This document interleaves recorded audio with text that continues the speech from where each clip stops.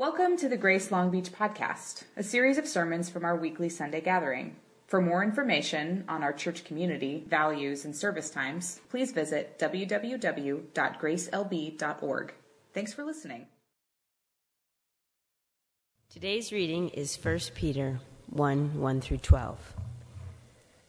Peter, an apostle of Jesus Christ, to those who are elect exiles of the dispersion in Pontus, Galatia, Cappadocia, Asia, and Bithynia, according to the foreknowledge of God the Father, in the sanctification of the Spirit, for obedience to Jesus Christ and for sprinkling with his blood. May grace and peace be multiplied to you. Blessed be the God and Father of our Lord Jesus Christ. According to his great mercy, he has caused us to be born again to a living hope through the resurrection of Jesus Christ from the dead, to an inheritance that is imperishable, undefiled, and unfading, kept in heaven for you, who by God's power are being guarded through faith for a salvation ready to be revealed in the last time. In this you rejoice, though now, for a little while, if necessary, you have been grieved by various trials, so that the tested genuineness of your faith, more precious than gold that perishes though it is tested by fire, may be found to result in praise and glory and honor at the revelation of Jesus Christ. Though you have not seen him, you love him. Though you do not now see him, you believe in him and rejoice with joy that is inexpressible and filled with glory, obtaining the outcome of your faith, the salvation of your souls. Concerning this salvation, the prophets who prophesied about the grace that was to be yours searched and inquired carefully, inquiring what person or time the Spirit of Christ in them was indicating when he predicted the sufferings of Christ and the subsequent glories. It was revealed to them that they were not serving themselves, but you, in the things that have now been announced to you through those who preach the good news to you by the Holy Spirit sent from heaven, things into which angels long to look. This is the word of the Lord. Kids, you are dismissed to King's Quest as the rest of us are seated.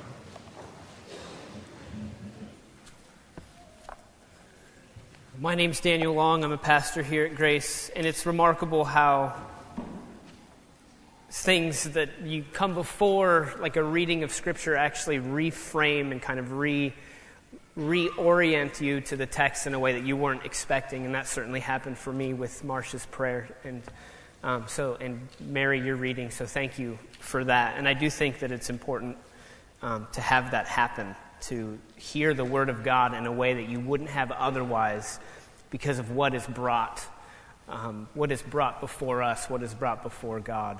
So we're going to be looking at 1 Peter this morning. I'd like to pray that God would speak to us through the text in light of things like hope. What does it mean to have hope in suffering? What does it mean what does it mean that God is with us in that? And so let's pray together and we'll get into the text. Lord God, it'd be nice to know what it is you have for us to hear this morning. But you are a God who surprises us. You are a God who speaks to us even when we weren't expecting to hear from you. You are a God who moves toward us even when we feel like we don't deserve that. You are a God who does provide hope in moments when it just feels like that's the most ridiculous thing to do. You are a God who has called us together as your people, as your body, for things we probably don't even know about yet. And so thank you that you are that type of God. That you are the God who is with us, the God who does speak to us, the God who has always been, is now, and forever will be faithful. It's in Jesus' name we pray. Amen. We're going to be starting a sort of like a series. It's like a series of 4 sermons in the book of Peter that's going to be kind of interrupted by a few different things, from guest preachers to just certain rhythms that we have as a community.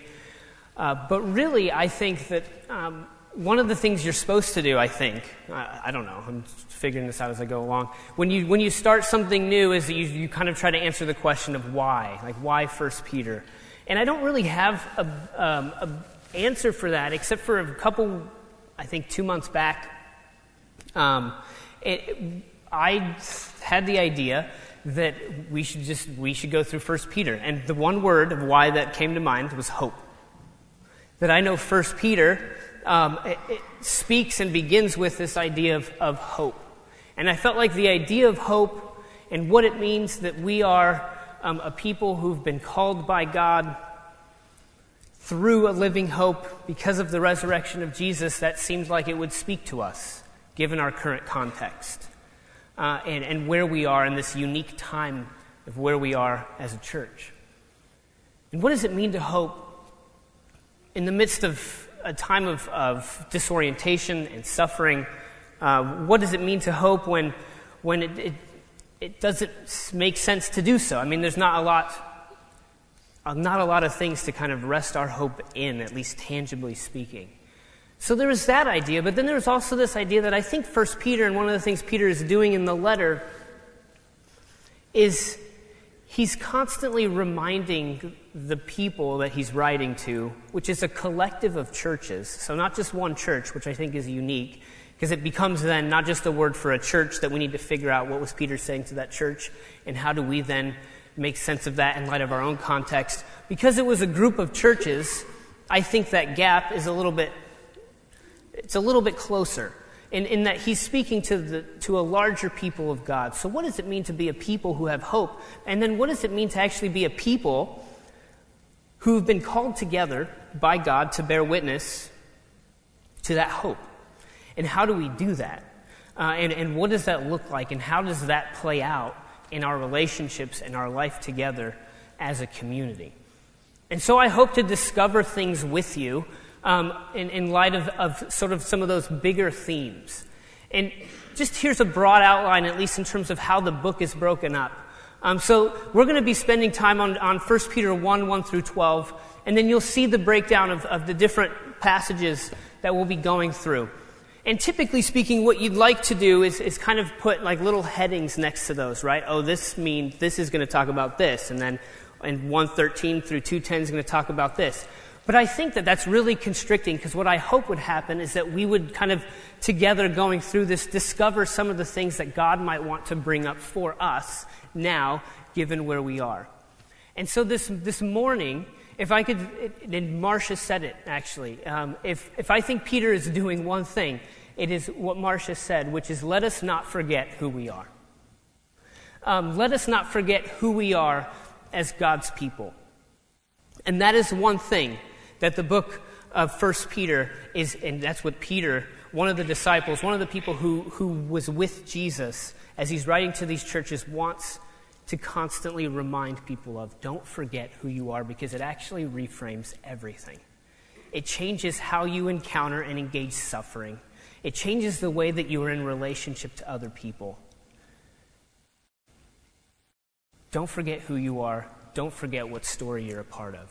And that's what Peter is going to be doing. And that is something we so desperately need as God's people always, and certainly now, in this period of time as a church where I would consider it as a time of discovery. Like where we are. And just to give you people some context, if this is your first Sunday, you're thinking like, man, this guy is alluding to things. And I don't know something's happening, and I don't know what it is. Well, back at the beginning of February, our pastor of 27 years resigned. And so we are, as a church, in a period of rediscovering who we are as a community, who we are as a people, and what might God have for us. And so it was interesting, just to give you some of my own context and our context as a staff. So that happened, and you have like this period of like reaction, right? You kind of react to, wow, something major happened. How do we respond to that? And so then you respond in some certain ways, and then all of a sudden there's this big thing that happens in church life, which is called Easter. And so then, and then you kind of work, and to really pay tribute and honor what God has done in Jesus. And so there was a lot of this period of time of like reacting to this major event, and then kind of looking forward to Easter. And now we're beyond that. And it feels like, as the Dixie Chicks would say, wide open spaces. You didn't think you were going to hear a Dixie Chicks reference this morning. And I didn't think I was going to hear a Dixie Chicks reference this morning. But you know what? If it works, it works. So here we are, and it's literally like, it feels, I don't know if it feels like that to you, but it feels like that to a lot of us is, okay, God. Literally, I mean, I don't even know how to finish that statement. But it's actually a really beautiful place to be, because it requires dependence and it requires participation in all of us to discover what it is that God has for us. And you're going to be hearing about ways in which we're attempting to do that even later today. And one of the things we're also wanting to do is we're going to be entering into this series or into this time of life groups together, where we're going through a book called Life Together by Dietrich Bonhoeffer. And this book, it isn't to go through to say, here's a blueprint of how we want to be. No. The Life Together, Dietrich Bonhoeffer, I think, presents his sort of case and his conviction of what it means to have a community formed around Jesus Christ. And what does that mean? And in typical Bonhoeffer fashion, he's super ornery about it and idealistic. And he's German, and I don't know if that's connected, but it seems like it might be. So, but it becomes a conversation partner for us to say, oh, okay, he's sort of asking these questions. He's presenting his kind of convictions. What does that mean for us as we kind of have a conversation, an ongoing conversation, discovering what does it mean for us in 21st century Long Beach, here where we are now, given that we're a church that God has brought together and has continued to keep going, what does it mean for us to be a community of people formed around Jesus? And then what does it mean that we are not just a single church, but that we are a part of a people of God that transcends time and history and location and geography? What does it mean that we are a part of this thing called the capital C Church? And it's a remarkable thing to consider. And so here we are. 1 Peter becomes another conversation partner in that larger discovery process of what God might have for us. And so I hope that together, as these different things are kind of included in this conversation, that we would be hearing from God, and be hearing from God through His Word, be hearing from God, though, also through one another and what He might have for us. So 1 Peter, if you have your Bibles, or if you would like to turn to the Bible in front of you, turn to 1 Peter, which is on page 1014. And we're going to begin in verse 1. So again, let us not forget who we are. And so 1 Peter, here he is, he's beginning his epistle in this way. And he says, Peter, an apostle of Jesus Christ, to those who are elect exiles of the dispersion in Pontus, Galatia, Cappadocia, Asia, and Bithynia, according to the foreknowledge of God the Father and the sanctification of the Spirit, for obedience to Jesus Christ and for sprinkling with His blood, may grace and peace be multiplied to you. So I really want to focus briefly on how he begins his letter, because it's significant. So we know that he's actually writing, as I already said, to a few different churches in this area, churches that are largely made up of Gentiles, people who aren't Jewish people who've actually come to Jesus because of Jesus and Peter's apostolic work of sharing the gospel and the gospel then spreading.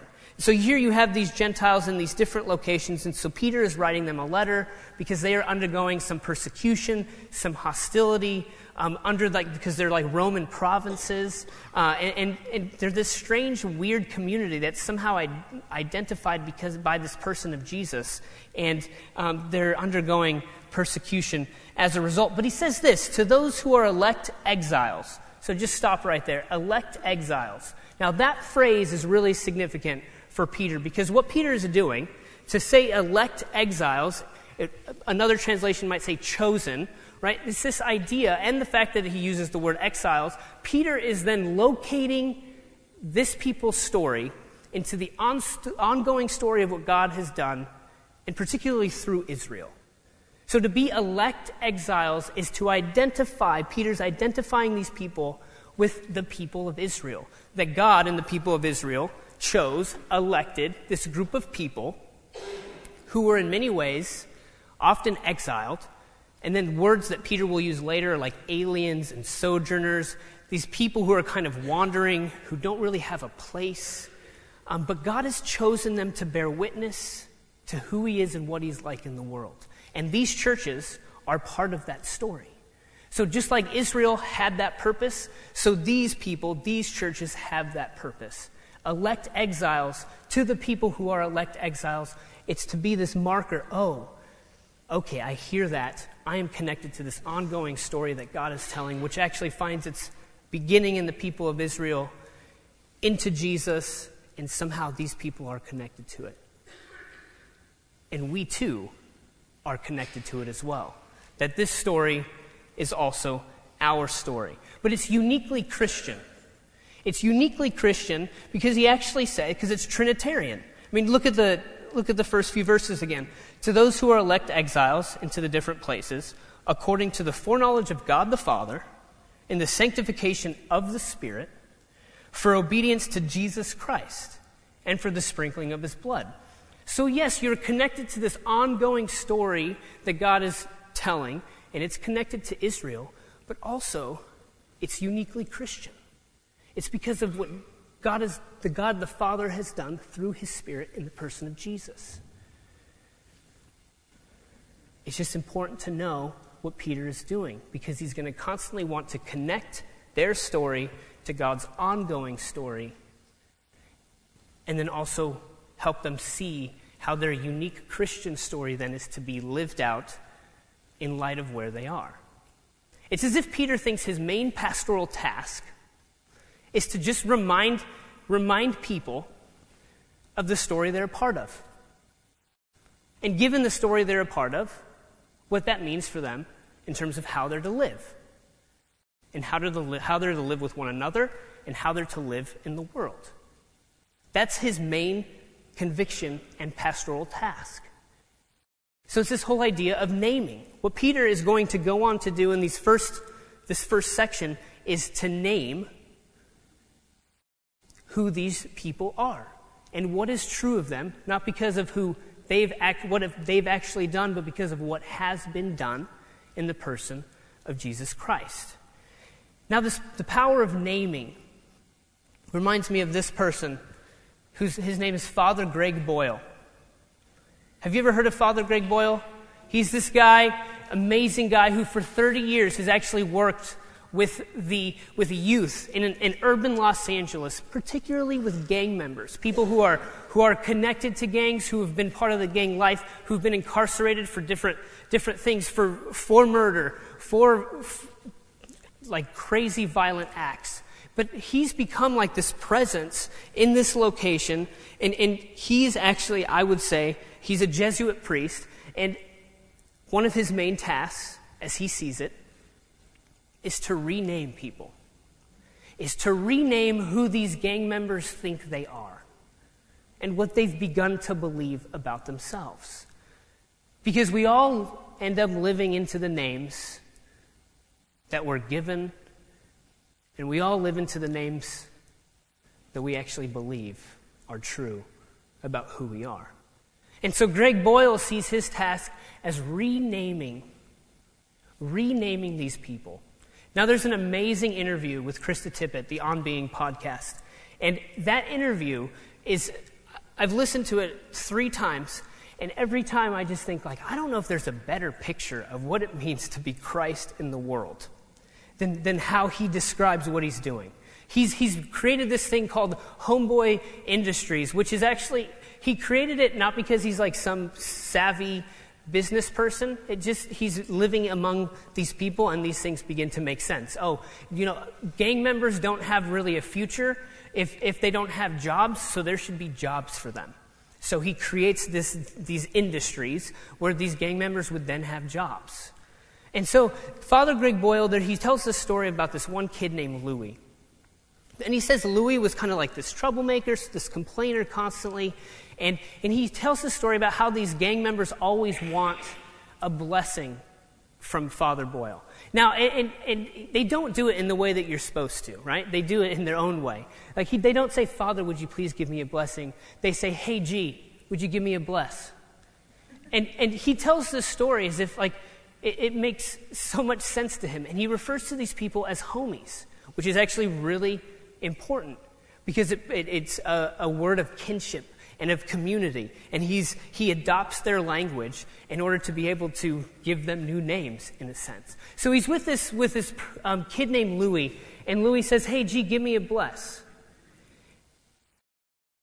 And Father Boyle looks at this kid Louis, and he says, okay.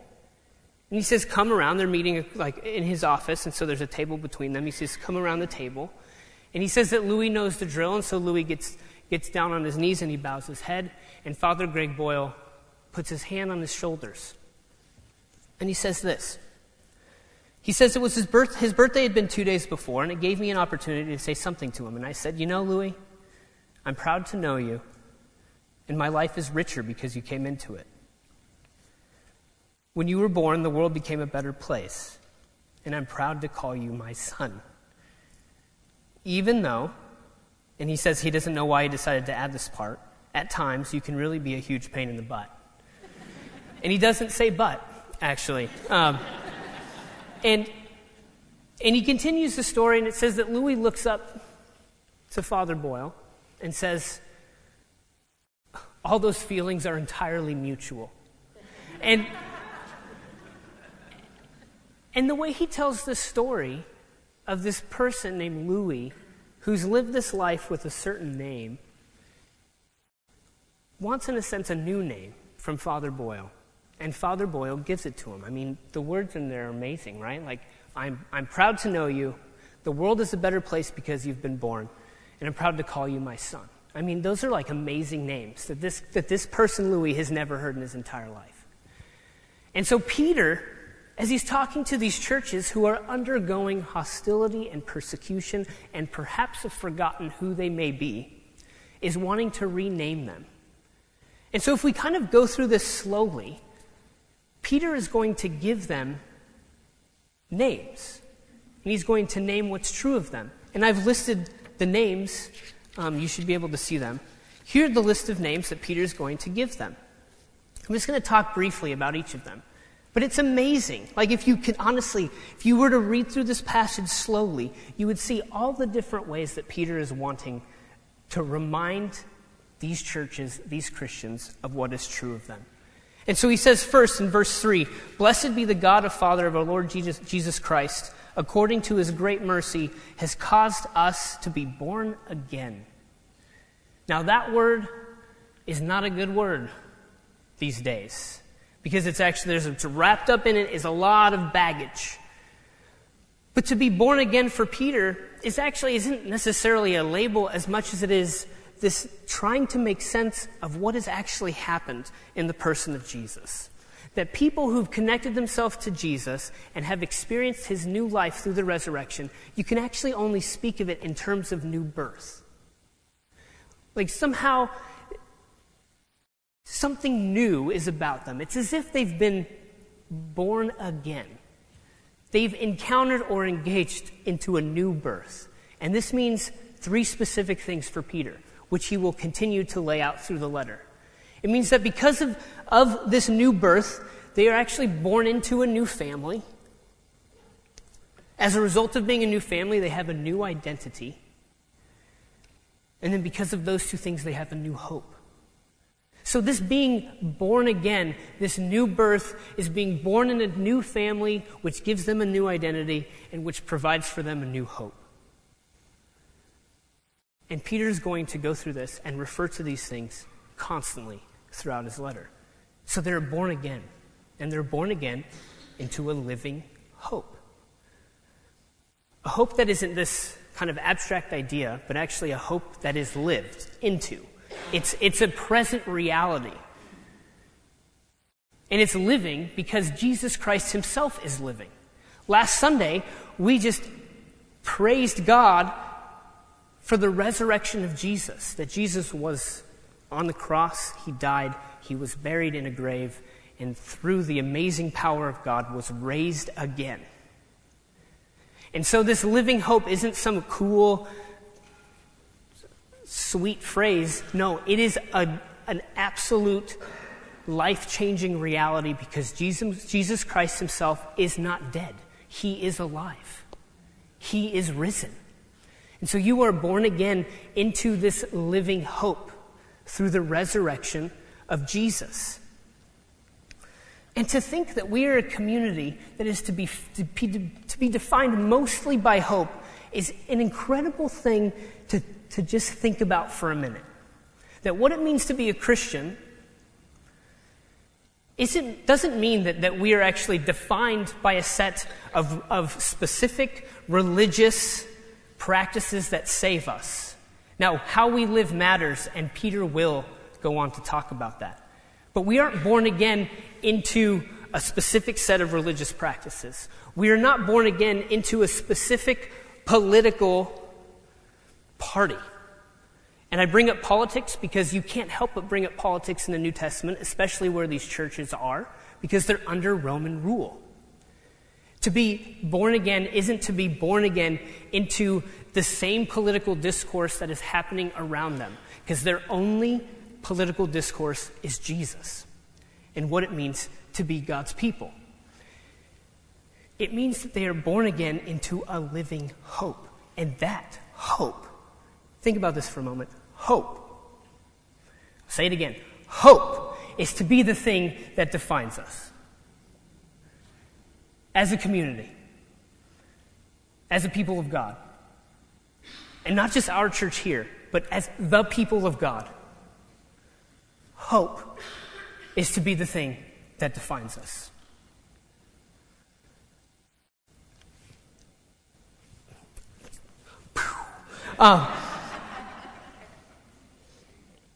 Martin Luther King has an amazing sermon on the meaning of hope.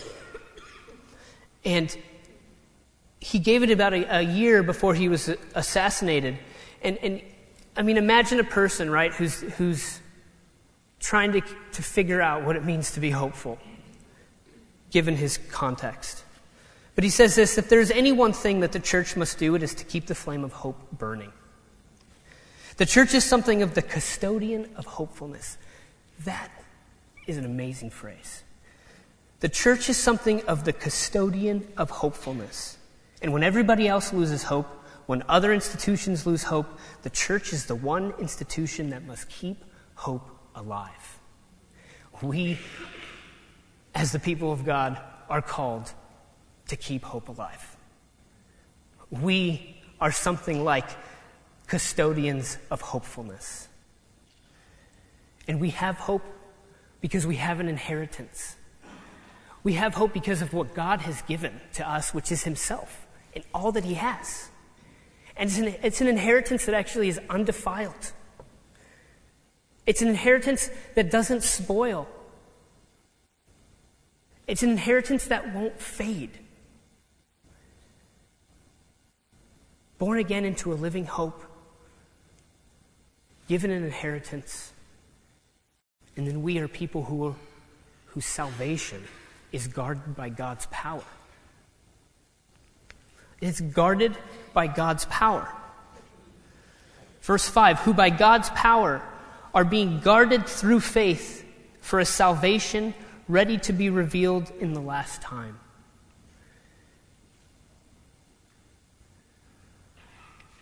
And finally, it's salvation. That what Peter is reminding these people of is that their story is part of the ongoing story of salvation. That somehow their lives, their suffering, where they find themselves is part of the story God is telling, which began in Israel to Jesus, includes them, and will continue to go. It's a story of salvation, my friends. We are caught up in God's story of salvation. Your life, my life, our life together is caught up in God's story of salvation. I mean, that's incredible news. And this is what Peter will continue to go on in this section. He's like, because all this is true, your trials, your suffering will take on a different meaning. It's not diminished. It doesn't mean that the suffering isn't hard and you should just have a positive spin on it. No, it's just caught up into something larger. The story of your life is the story of God's salvation. And it reframes everything. And that's what everything hinges on that for Peter. The names that you believe about who you are as a person and what your community is about will change the way that you look at life, will change the way that you look at life together as the people of God. And so my question to you this morning is, what names do you believe about yourself? What names are you believing right now? What names did you bring into this place this morning? What are the names that have plagued you all week long? What are the names that have plagued you as long back as you can remember? That you just live life as a rejection of those names, or you live life because you've actually believed those names? What are the names that you believe about yourself this morning? Worthless, unworthy, abandoned, unloved, unlovable, replaceable, unnecessary, weak, insignificant, lost, forgotten, useless, rejected, a mistake, a disappointment, a burden, a failure. I mean, what are the names? What's your name? What's the name that has you?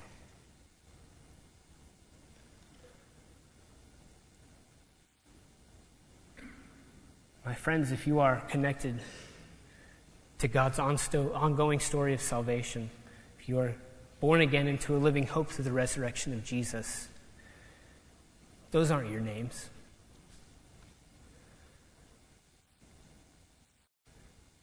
Because the only one who actually has the power to give you a true name is God. He is the one who has the right to name you. And that is really, really good news. Henry Nouwen says these feelings, these names, as strong as they may be, are not telling us the truth about ourselves. The truth, even though we can't feel it right now, is that we are the chosen children of God, precious in God's eyes, called the beloved from all eternity, and held safe in everlasting belief. So I don't know what your name is in terms of what you feel like is true of you. But if it's not what God has named you to be, then it isn't not true. But I want you to think for a minute about that name. Because I am going to, what Peter does through Peter's language, rename you. And thereby rename us. So whatever you think is true of you, I can't wait to tell you what God thinks is true of you. But my prayer is that we would be people who believe those names. That we would be people who receive the names that God gives us. That we would be people who live into the names that God has given us. And some of you are saying, no, Daniel, but you don't know me. You don't know my story. You don't know who I am. You don't know what I did this week, what I did last night. You don't know what I can't stop doing. You don't know what I can't stop taking. You don't know what I can't stop drinking. And I don't know. But God does. And despite all of that, through the resurrection of Jesus, still thinks the names he gives you are true. Because they're based not on what you have done, but what on God has done through Jesus Christ in the resurrection. So however you may want to put your hand up and say, no, that's not going to be true. For a moment, take the risk and just open your hands. Don't do this. Do this. And let God name you. So here's what's true of you. You've been born again into a living hope through the resurrection of Jesus Christ. Through Jesus, God has brought you as you are, not as he wished you would be, into his new family. He has given you a new identity, and you have a new hope. You in all your beautiful, broken, complicated, and imperfect glory belong to God. He has given you all that he has, his grace, his mercy, his life, his salvation. And nothing can and will take that away from you. It will not perish. It will not be defiled. It will not spoil. It will not fade. And your life, your history, your choices, your brokenness, your suffering, it's all somehow caught up in the mysterious, remarkable, and wonderful story of God's salvation. That's true of you, that's true of me, that's true of us. So I'm going to say all of that one more time, but I'm going to use the plural. Because it's true of you and the person sitting next to you and the person whose head you're looking at. We have been born again into a living hope through the resurrection of Jesus Christ. Through Jesus, God has brought us, as we are, not as he wished we would be, into his new family. He has given us a new identity, and we have a new hope. We in all of our beautiful, broken, complicated, and imperfect glory belong to God. He has given us all that he has, his grace, his mercy, his life, his salvation. And nothing can and will take that away from us. It will not perish. It will not be defiled. It will not spoil. It will not fade. In our lives, our history, our choices, our brokenness, our suffering, it's all somehow caught up in the mysterious, remarkable, and wonderful story of God's salvation. That's what's true. Thanks be to the God and Father of our Lord Jesus Christ, who according to his great mercy has caused us to be born again into a living hope through the resurrection of Jesus Christ from the dead.